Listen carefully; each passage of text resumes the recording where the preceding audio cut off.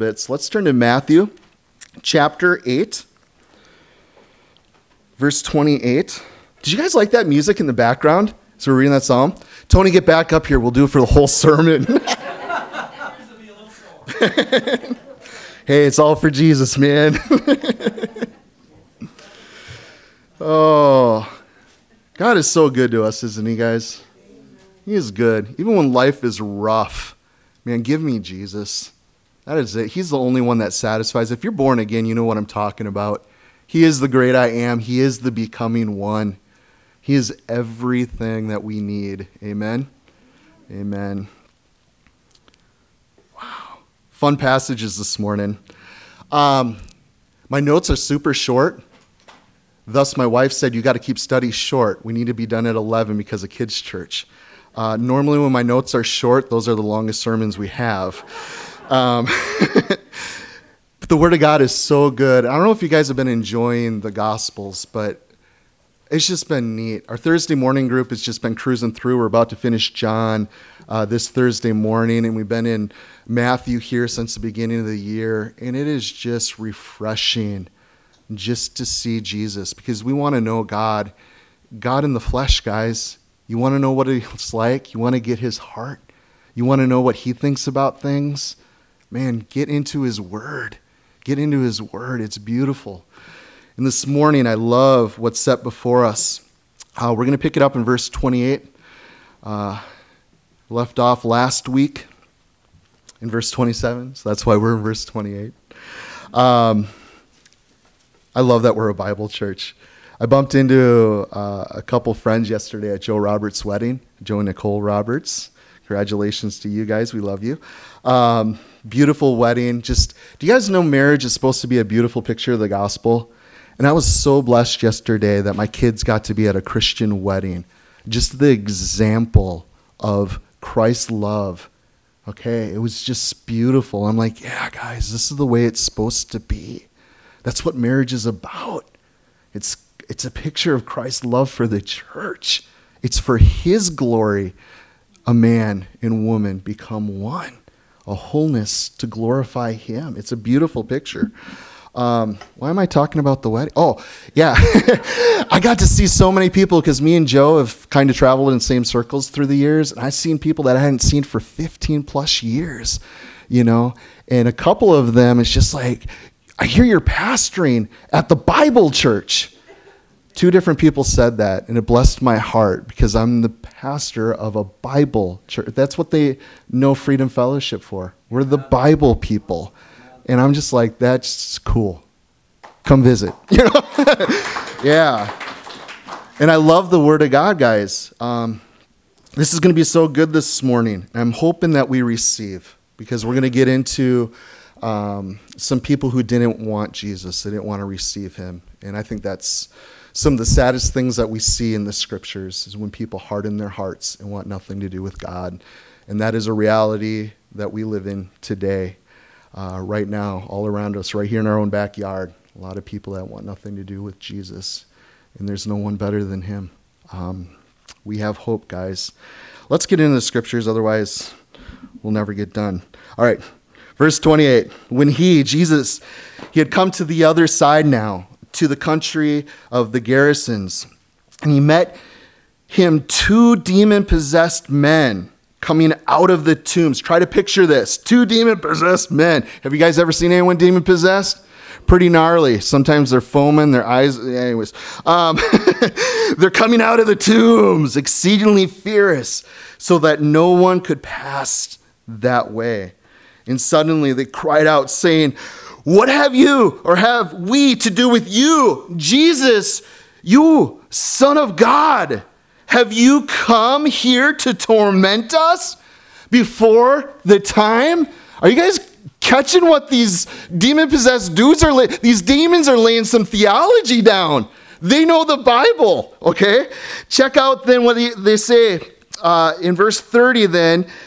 Now a good way, or far off from them, there was a herd of many pigs, swine, feeding. So the demons begged him. They were crying out to him. And they were asking of him, "If you cast us out, Permit us to go away into this herd of swine.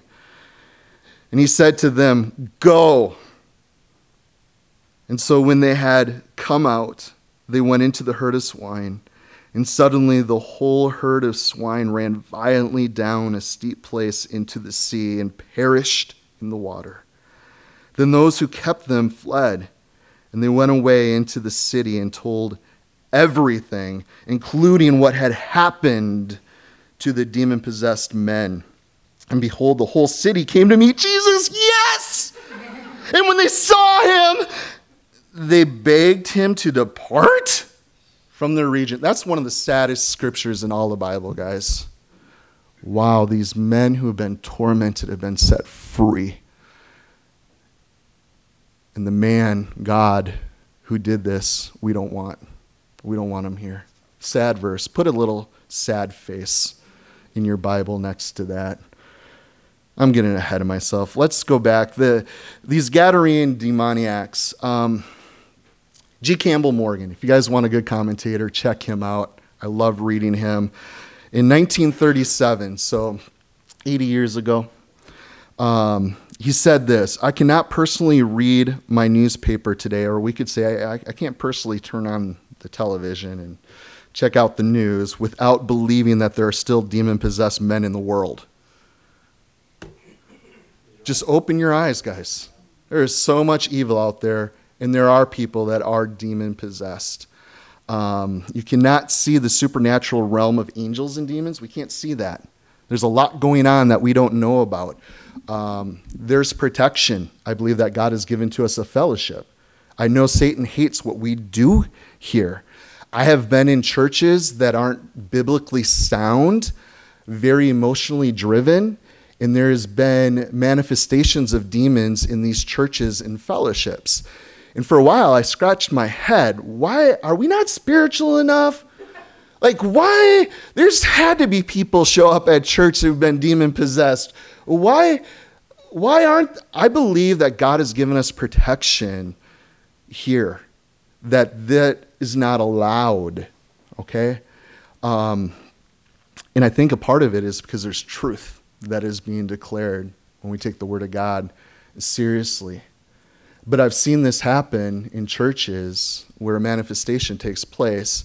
Instead of doing what we intended to do and gathering together and having a worship service, it gets totally derailed because someone's demon-possessed. But when this happens, we, as a body of Christ, are we called to do something about it? Some of you guys might be like, what are you talking about? Start serving Jesus. Your eyes will be open to the reality that there are people in bondage. They are oppressed, even possessed by demons themselves. Okay? The scriptures speak clearly of it. We don't see a whole lot. How many of you guys have been on the mission field? All right. Just seeing demons on the mission field? Yeah. Yeah. Go serve the Lord. Go to a third world country. Satan's got us pretty duped. There is no supernatural, so why would Satan want the supernatural being exposed all around us? There are people right here in our own backyard that are oppressed, possessed by Satan. But this is a reality in the world. I've gotten to travel dozens and dozens of countries, and that's where I've seen most activity of demon possession take place. But what I want to see here, and this is part of the story, but there's a bigger picture. There's a bigger reality set before us, and it's Jesus, okay? Because there's so much going on, so much taking place that we have no idea about. I believe in plenty of things that we can't see physically. I believe it. Do you guys believe that? Right now, there's signals going on through this room that we're not picking up, okay? YouTube, Facebook, iTunes. If you have a smartphone, you might be able to grab that signal. But I think if we are smart believers, we're going to be in tune with the supernatural. Have you guys ever been so impressed just to start praying for a specific thing? Safety, protection, a burden. Wake up in the middle of the night and the Holy Spirit impresses someone so heavy upon your heart. What is going on? He does that. I was thousands of miles away in a castle in Austria. And I was a best man in this man's wedding. I knew him and his wife very well. We led Bible studies together. I hadn't talked to them in months at this point. And I wake up in the middle of the night. What's going on? They're upon my heart like crazy heavy. Well, the men they were in this little little house from the castle. The only phone there was in the castle where the girls got to stay because they're special. Anyways, they're in the castle, and the men are not supposed to go in there in the middle of the night, but it was so heavy on my heart, I need to call back home. What the heck is going on? And I'm just praying, interceding, praying in the Spirit. And I go and I call, and Jenny picks up the phone just weeping, crying. And I'm like, this is Landon. She's like, how did you know? Because it was an odd hour and stuff. This man, Brandon, had just manifested a demon on them in their room, or their living room. A good friend. Someone who claimed to be a Christian. I don't think Christians can be possessed, by the way. But, this is going on. And there's things in the supernatural realm that are always going on, guys. And it's good just to be in tune and ask God, because it's not natural for us. But if you want to be used for kingdom business, ask him, teach me how to intercede for others. Okay, as an under shepherd, I love you guys, and I pray that. I think of you often, but there's so much going on. There's so many people. And I just ask, Lord, if there's something specific, just show me. Let me pray. Show me how to pray. Okay, we need to do that for one another because there are so many things going on that we don't know. So, back to our short study this morning. Background in other accounts of this account. We see in Mark, he said, they lived in the tombs also, these Gadarene demoniacs. They couldn't be held with chains. In the past, they had pulled apart chains and broke their shackles. They couldn't be tamed. They cried out day and night, Mark told us. And also, they would cut themselves with stones. Okay? Don't be a cutter. Don't do it. Luke, can I share another demon story real quick? Okay. Not that we're to be fascinated with it because our eyes is to be on Jesus. And I don't know if I shared this with you guys before, but I went up to the mental health ward up in Green Bay for juveniles. Okay. There was a young gal. And the first time I went up there, the Lord told me before I went in, he's like, I'm going to show you what's going on. Many of these kids, they had like a lobby area, games, books for the kids. They had free time during the visitation time. So they were all together in this one big room. And I go walking in, middle of winter, my big yellow jacket, my Bible inside my yellow jacket, so nobody knows I had a Bible. Nobody could tell I wasn't wearing my Christian hat at the time. So nobody could know that I was a believer. Well, I walked in, and the second I walked in the door, every head in the room turned to me. And blasphemies to the living God started coming out of these kids' mouths, and things were being spoken right at me. And the Lord had just spoken to me. I'm going to show you what's going on up here. And many of the kids were demon-possessed. It's crazy. And the young gal I went to see, she's like, what is going on? She had been up there for a few days. Nothing like that had happened. She's like, what is going on? And we just sat and prayed. I went up there to minister her, but she loves Jesus too. We ended up just praying a whole bunch. The second time I went up to see her, guess what happened? Nothing. Nothing. No one looked at me when I went through the door the second time. The Lord showed me this is what's going on with these young people. And you guys know I have a heart for youth. I believe Satan is after our kids. I think our kids are on the front lines. You think about what they're being taught. It's from the pit of hell. Okay? There is no godliness out there. They suppress the truth. Okay? There's a spiritual reality in battle that is going on. A little more background. Luke said of these Gadarene demoniacs, they had these demons for a long time. They wore no clothes, and they had many demons. Can I tell you another demon story? I don't have these in my notes, but I'm reading this stuff. Keep thinking. You guys know I did jail ministry for 6 years as a chaplain here in Outagamie and stuff. I had 2 gals manifest on me while I was up there through the years. One wanted her clothes off. Okay? She was a Muslim Native American, and she just went off. The cops came in. What is going on? You know, she could not take the truth of Jesus. Just speaking his name, she just started manifesting like crazy. Okay. Another gal up there, She dabbled in the occult. She had read the whole Bible that while she was up there, and I'd been ministering to her, but there wasn't a coming to faith. And we finally had that opportunity to get down, like, what is actually going on? What is holding you back from coming to the Lord? And in that conversation, she started grinding her teeth, like hard. I'm like, are you okay? And she started speaking with another voice, and I'm just like, oh boy. And then the manifestation just got crazy on me. And I'm sitting there praying, and guys, afterwards, I had to call the officers in to grab this gal. There's a reason why I didn't cast the demon out of her. It's one of those things, guys, someone needs to be in a place to receive Jesus Christ. You guys know that? Okay? Otherwise, we're told in scriptures, if you cast out a demon, what's that demon going to do? Go get some buddies and come back, and that person's going to be worse off, possessed with more. Like one of these guys in Gadarene there, legion of demons was in him. Not just one, many demons had possessed that man. And I've seen that happen. The first person that I ever saw delivered, a young youth girl, beautiful voice, sang on the worship team. We had a retreat. She manifested, charismatic church. Anyway, she came back 6 months later at the next retreat. She had 3 demons that time.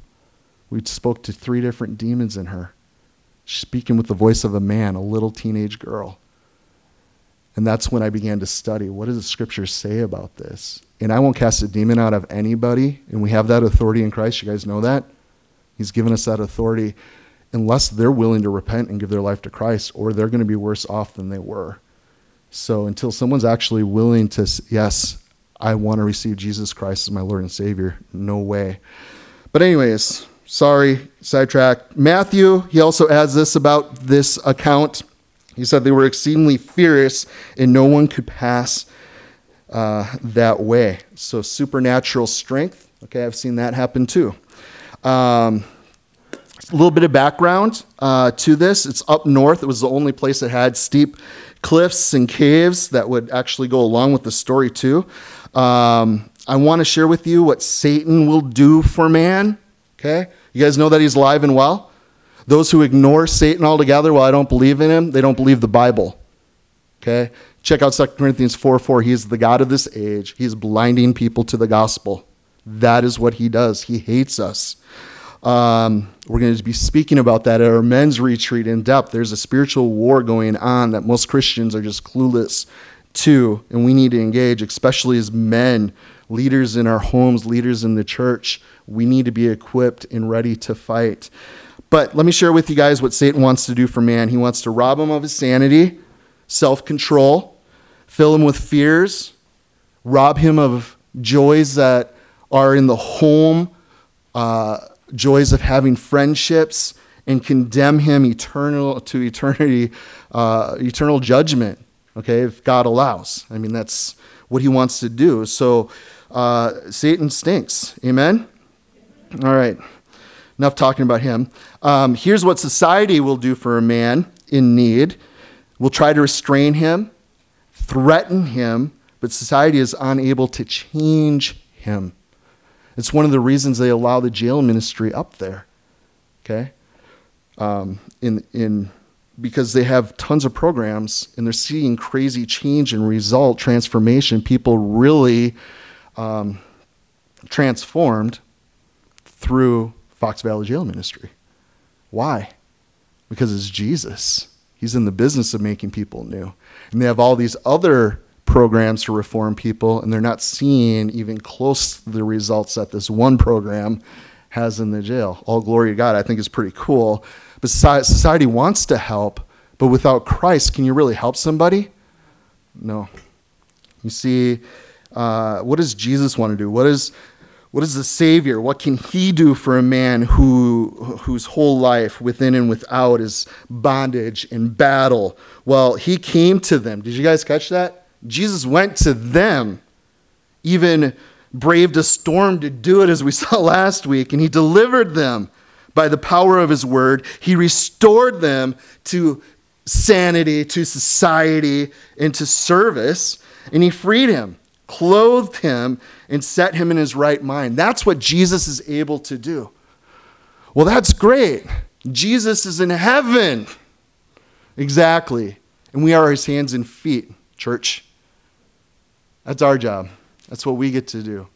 And greater is he who's in you than he who's of the world. We don't need to be scared of this reality, these people who are tormented by Satan or possessed by Satan. We have the truth of the gospel. We have the hope to share. And if anybody's willing to receive, they can be set free, guys. So what Jesus did for these two demoniacs, he will do for anyone else who needs him. Can you still say, I don't think he would accept me? Well, did God go out of his way to save you? Think about that. He came a whole long ways to earth. Long ways just for you.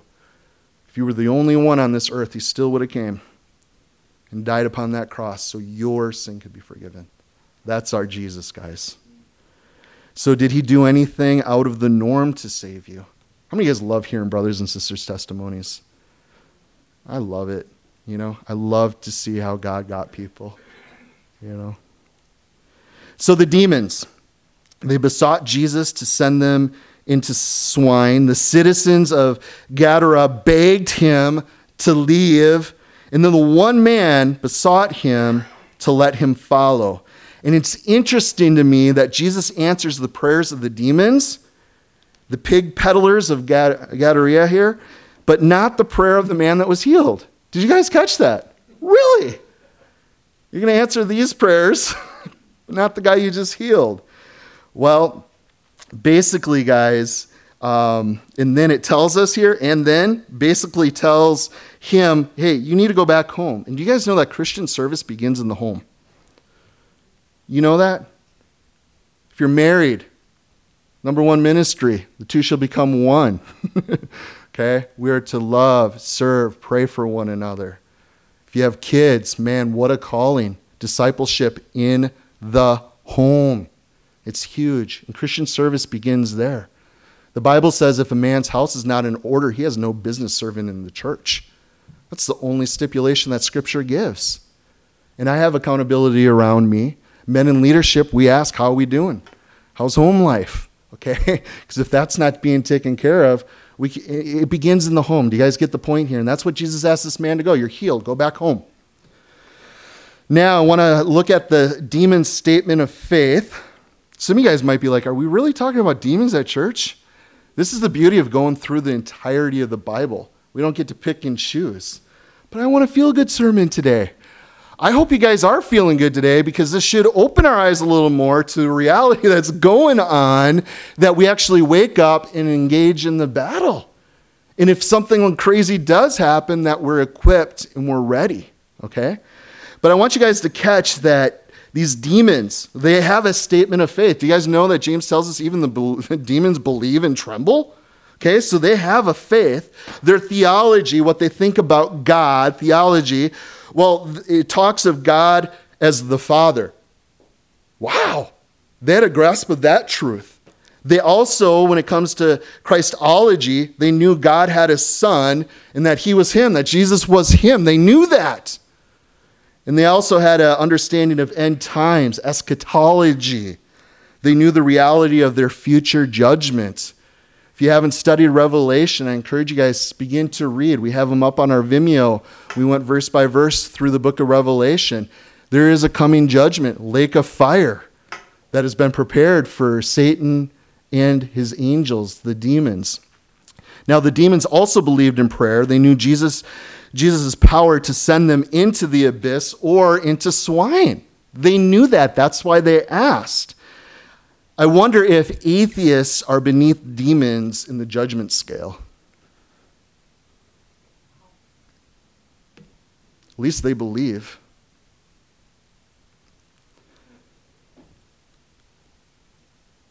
Verse 31, the demons even needed permission to enter the pig. I think that's cool. Verse 32, and he said to them, go. So when they had come out, they went into this herd of swine. And suddenly the whole herd, they ran violently down a steep place into the sea and perished in the water. So why waste words on demons? Go. Out. Sometimes it is that easy, guys. I've seen people delivered. just with a word. There's others that only come out by prayer and fasting. What is going on? I've been called in because I've dealt with that stuff. I've had other pastors call me like, hey, would you be willing to come? So-and-so has a son that's demon-possessed. Can you join me? Yeah, let's pray. Let's fast before we go. We need to be ready. So doesn't God care about pigs? Mark says there was about 2,000. That's a big herd, isn't it? And that's what they were known for, pig herders. Also, Jesus values man more than pigs, more than sheep, that we'll see in chapter 12, verse 12. And then didn't we just read, he cares about us even more than birds, right? In chapter 6, verse 26. Now, if you look at verse 33, including here, the healing of these demoniacs seem to be reported as a secondary matter here, right? But instead, it was the central point of the narrative. That's what it's about. To some, men's souls are secondary to swine. This is my livelihood. This is my career. This comes first, and then maybe we'll care about the souls of others. That was the mentality of this people.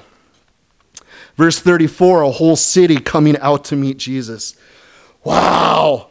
Wouldn't that be cool? How many people live in Kaukauna? 15,000? And quite a few of you guys live in Kaukauna. Wouldn't that be cool if the whole city just showed up? Why is the whole city here? They've come to see Jesus. And I hope that we could show him well here at Freedom Fellowship. That it's not a show. We're not playing church. We're not here for people's money.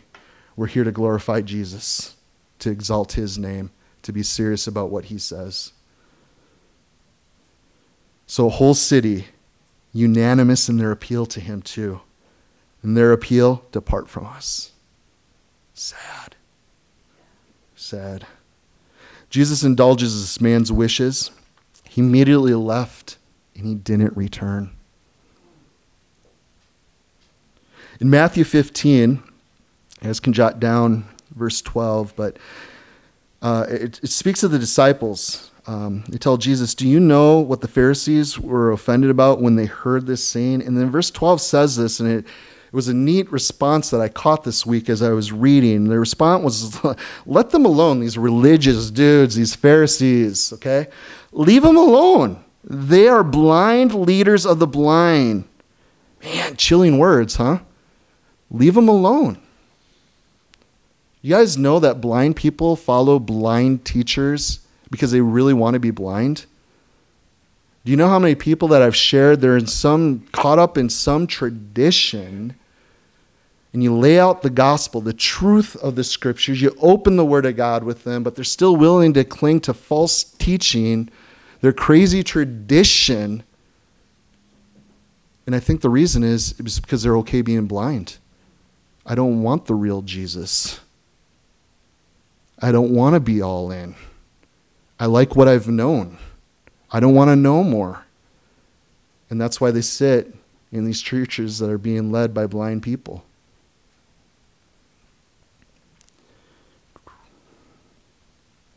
Chilling words there, guys. But now the opposite's true, okay? When we desire his presence, he will indulge our wishes. Do you guys know that? If we draw near to him, he'll do what? He draws near to us. That's a promise, okay? We want to draw near to him. That's why we're here this morning. Before prayer before service this morning, that was our cry to God, like, hey, we want to meet with you. We want everybody that walks through these doors to experience your presence, that their hearts would be open to you, that they would hear from you and meet with you today. Otherwise, we're wasting our time. Do you guys know that? And it's not going to be some hyped up, experiential, emotional driven thing. You know, we could have Tony up here playing, some chords as I preach. Maybe no, that's not, it's cool, but it's Jesus, okay? He is alive. He is God. He's a person, okay? He is with us. And I love the scriptures that speak into this. He'll indulge our wishes. You guys remember the two disciples that were on the road to Emmaus in Luke 24, verses 28 and 29, if you're taking notes? By this time, they were nearing Emmaus, and they were at the end of their journey. Jesus acted as if they were going on, but they begged him, stay the night with us, for the hour's getting late. So he went home with them. Don't you love that? Stay with us. I love the woman at the well, John chapter 4. Okay? She persuaded her neighbors even. Come see him. You got to hear what he said to me. And when they came to see him, they begged him to stay in their village. So he stayed there for 2 more days. I love it. So this man, healed man, he preached in Decapolis. Mark 5:20 tells us there. Through his city, there was they were more into pigs than people. It's just sad. So the lessons, I think, for you and I this morning here, Jesus brings peace in stormy situations, whether in Galilee or Gadara there, on the Mediterranean, as we saw last week, or even in my backyard, my own backyard. You guys know that? Jesus wants to bring peace right where you're at. He comes to you this morning, but will you receive him now? Or will you send him away? He's not going to force himself upon anybody. He won't. He will come. He will reveal himself. But like these guys, will we receive or will we send Jesus? I don't want you, Jesus. And he's not going to he's a gentleman. Do you guys know that? Love is patient. Love waits. It does not force itself upon anybody.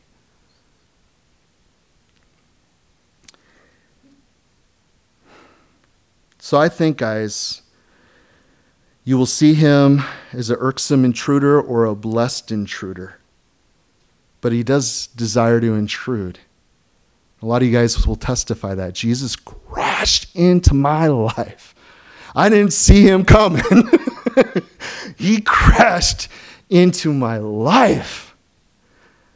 And how many people have we had in our own lives that maybe they were that unwelcome, uninvited person into your life that ends up being your best friend maybe, or maybe even your husband, poor Sonny,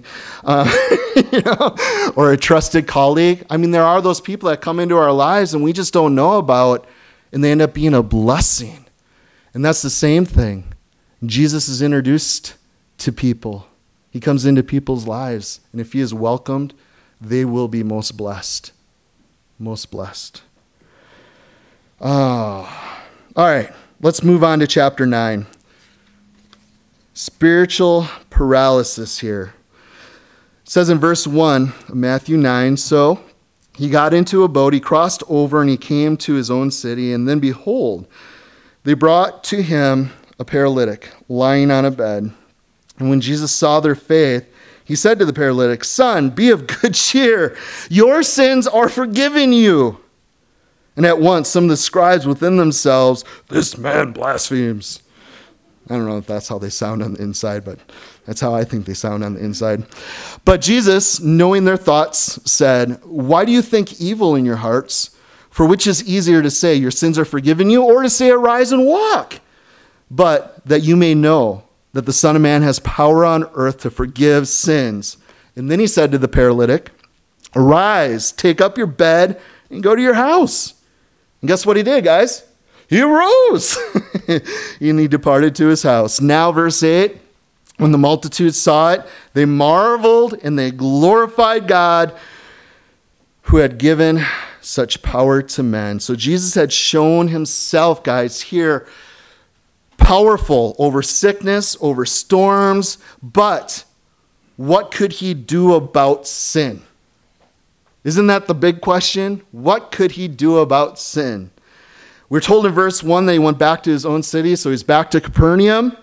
The man could not be helped himself, this paralytic, right? Okay, he was lame, couldn't move. He just laid on a bed. We don't know how long, okay? But he was just lame there. And do you guys know what his friends' names were? His 4 friends' names were love, faith, hope, and determination. Those are the type of 4 friends I want in my life, don't you? Good. Be one of those friends, okay? We need to be that. I love those type of people. Now, he lowers them through the roof, okay, these roof tiles. We don't know if it was stone or just some hay with mud. I know that they found in Bethsaida and Shorzan these huge roof tiles that are 8 by 8 and 4 inches thick, okay? If it was one of those, I would have been crazy breaking through that, There was a crowd around Jesus. You guys got the picture of what's going on? All these people. They couldn't even bring him to Jesus, so what did they do? Let's climb up on the roof. We'll break in from above. I think that's so cool. So we're told that they were healed. It was their faith. Whose faith? I'm glad you guys asked. The 4 friends. It wasn't that this paralytic was believing. He had been lamed. Where is God? Why am I going through this? He doesn't love me. He doesn't care about me. Sometimes people Jesus points out the faith of the patient, but this time it's the friends. And I think that's unique. In other times, no faith was shown. He just did a miracle, just did a healing. You guys remember Lazarus? Okay? Yeah, he was dead. He didn't ask. If you're ever told that you're not healed because of your faith, see how their faith is. Talked with a pastor up the road. You guys know I've been struggling with depression, anxiety, and I appreciate the prayers, I really do. And God is faithful. There's a ton of grace. But it's because I'm in sin that I'm struggling with this stuff. And I have really searched my heart. There's no habitual sin. I'm not perfect. There's definitely evil in my heart at times that the Holy Spirit keeps working on me. You can pray I get it sooner than later. But it's one of those things. She said that I didn't have enough faith.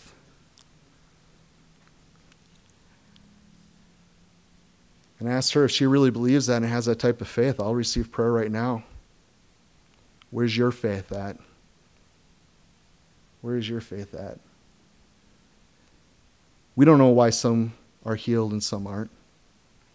But we know the one who does, and we know the one who works things out for the good. And I can honestly say, guys, I would not wish, even though things are hard at times, I would not wish it away, because I do see Jesus more than I ever have before. I'm learning to be strong in his grace in ways I never have before. I'm able to minister to people in a truth that I hadn't been able to see before. And I am truly thankful for those blessings, guys. But the point is, we have the message of Jesus Christ. We have hope to share with people. I'm going to take a moment and I'm going to pass the baskets around this morning at Freedom Fellowship. You guys might be like, but we don't do that at Freedom Fellowship. It's not for you guys to give. We have offering tithe boxes front and back of the room. I pray that you guys are getting that investing in eternal things. The gospel is a good investment. I hope God has spoken to you in your heart on the reality of being generous givers, okay? Our Father's generous. I think it's a good example. But in these baskets, I'm going to have these sitting in the front and the back of the church from now on. And inside, there's a... Hang on.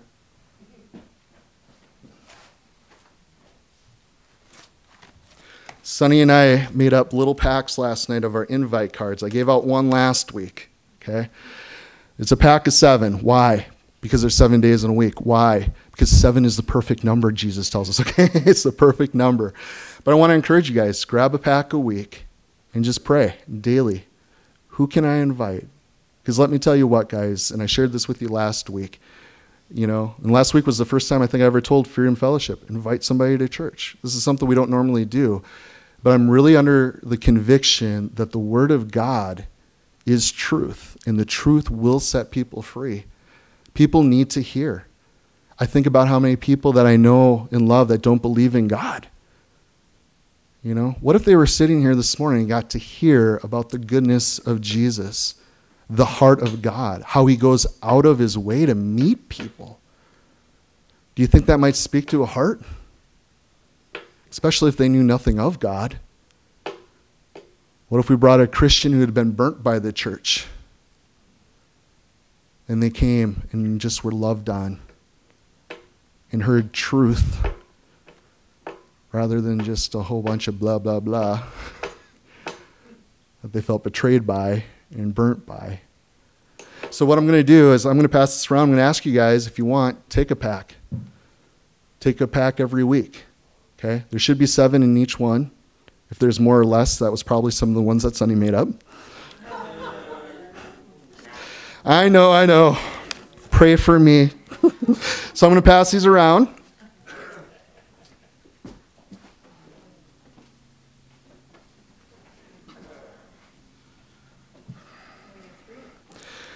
But I would encourage you guys, sometimes we got to be like these 4 guys. Hey, I'm going to pick you up and bring you to church.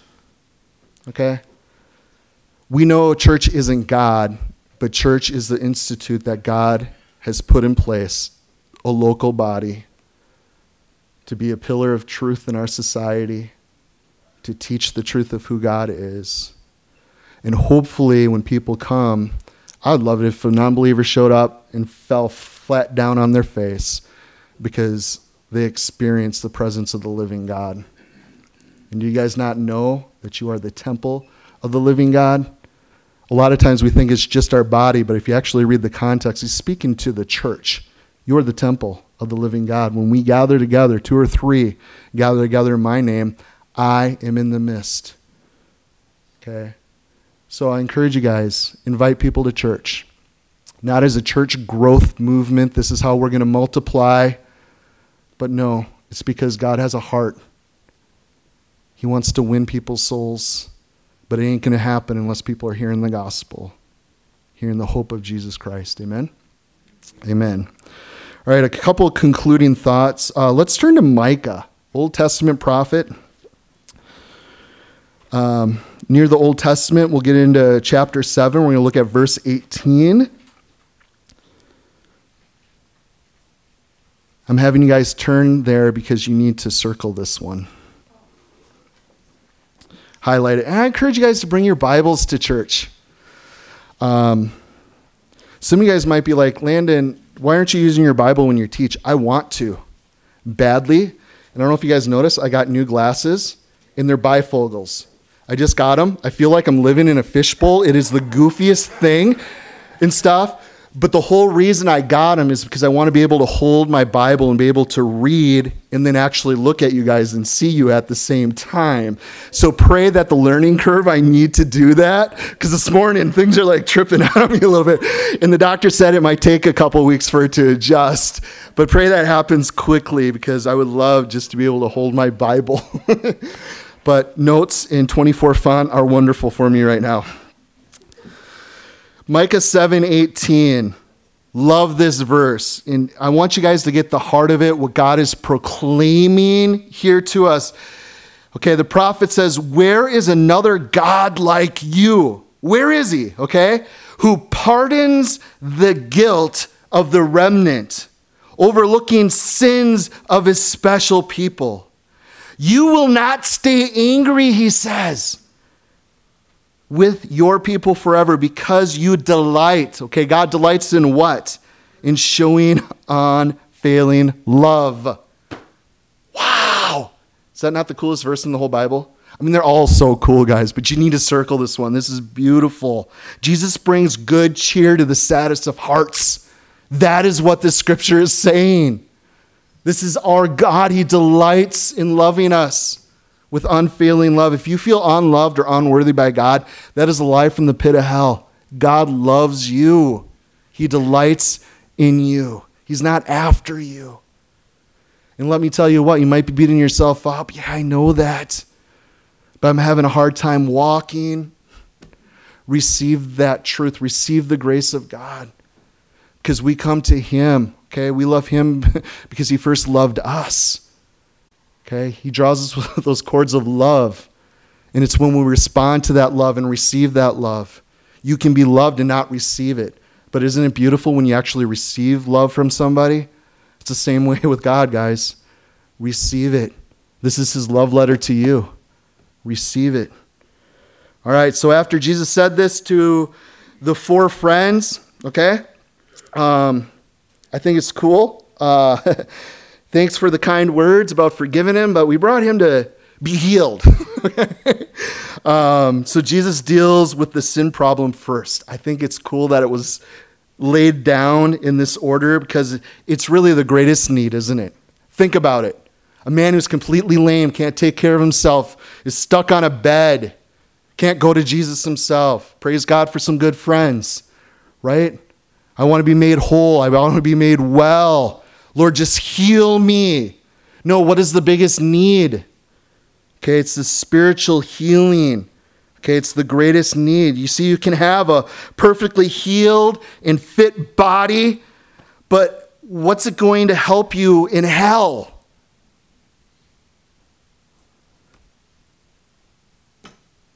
That's what people care about. Who cares?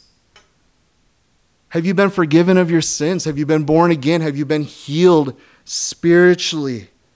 The healing of the heart is of the utmost importance. So do you have a heart condition? Do you have a heart of stone? Or have you called out upon the name of Jesus and turned to him, and he's giving you that heart of flesh, the promise of the new covenant, transformed, born again, made new? It's the only thing. There is a spiritual paralysis today, and it's gross. I'm glad you believe the way you believe.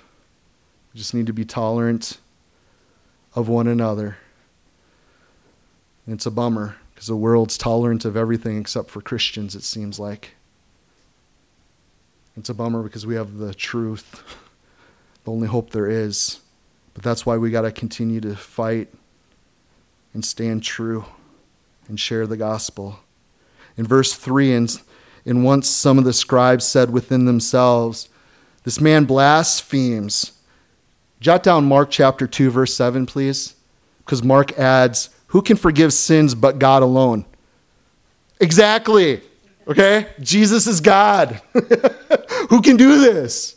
Only God can. That's the whole point here. And then verse 4, but Jesus, knowing their thoughts, said, why do you think evil in your heart? So the great thought reader, judging the thoughts and the intents of the heart, who can do that? God alone. And he knew exactly what they were thinking. So first he saw their faith, and now he knew their thoughts. So he puts his questioners to question. Why do you think evil in your hearts? So let's ponder this one, guys. Don't we think evil of God when something goes wrong in our lives? Quit thinking evil of God. Just don't even go there.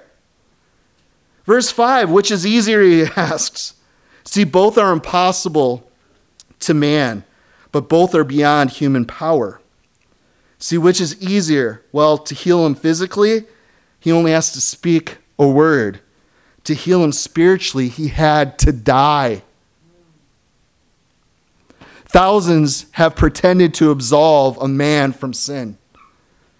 Who would not have dared to command a disease to disappear? You see, he not only, verse 7, look, walked out physically, but he starts walking his spiritual walk to his house. So the Lord still raises many out of the paralysis of sin and making them a blessing to others. Go back, be a blessing, serve, love, share. And I want you to note verse 8, they glorified the Father. That is beautiful. Jesus moved in such a way, his Father received the glory. What would Jesus do? I hope those bracelets come back. I still think that. But this is the way he lived. He walked, he served, he taught in such a way that the Father received the glory. So the multitudes marveled, or were afraid, at the words, glorified God, yet only saw Jesus as a man. So this formerly paralyzed man, he went home that day with a sound body and a heart of peace. So the physical paralysis is defined as a loss of ability to move and sometimes to feel anything. Then to be healed from spiritual paralysis would mean we can now move and feel. Jesus changes not only our walk, but also our very pathos and the depth of our hearts and feelings. That's what happens when we come into a relationship with Jesus Christ. You know him. Your spirit, as Galatians says, cries out, Abba, Daddy. We're in a relationship. It testifies with his spirit. When you're born again, it's no longer wishful. Well, I believe, I'm trying to do my best, trying to do good. I hope I get there. I think I'm going. No, if you're born again, you know without a shadow of a doubt you're going to heaven. Okay? You feel it. You know it. We're not to go on feelings, but that's what truth does. When you truly come to Jesus, you know without a shadow of a doubt. He's just the way. I remember as a younger man, it really kind of bothered me. I'm like, Jesus, I know you're God. Why don't other people get it? How can't they see? I have people I love who think everybody gets to go to heaven because God's such a good person. We're all going to be in paradise. But I knew the truth. And I began to study other world religions. I wanted to get, where are these people coming from? How can they not see it? I had someone yesterday telling me how much Allah is like the God of the Bible and the similarities they have. Great! The Quran says that God has no son, that Jesus never died upon the cross, that he never rose from the dead. It's the same God, huh? No way, guys. The Quran teaches everything against the gospel, the only way anyone can be saved. Sorry, side note. Let's wrap it up. We got to do communion yet. Let's skip down. I'll close up with thinking on verse 6. This is beautiful. I hope this is circled in your Bibles too. But that you may know the Son of Man has power on earth to forgive sins. Then he said to the paralytic, arise, take up your bed, and go to your house. Behold, the great physician's greatest art, guys, is the power to forgive sin. Isn't that the coolest thing? Absolutely. So before the ransom was paid, before his blood sprinkled upon that mercy seat, he had power to forgive sin. So how was he able then to say this pre-cross? Let's think for a second. How could he say this before the crucifixion? Because he knew that he would do it. He knew that he would go through it for you, even the death of the cross. So can I ask the question, what if he didn't go through it? Would this man's paralysis return? And would forgiveness only have been temporary, which really isn't forgiveness at all then? But he did not only go to the cross, but we see him risen. We see him ascending in splendor.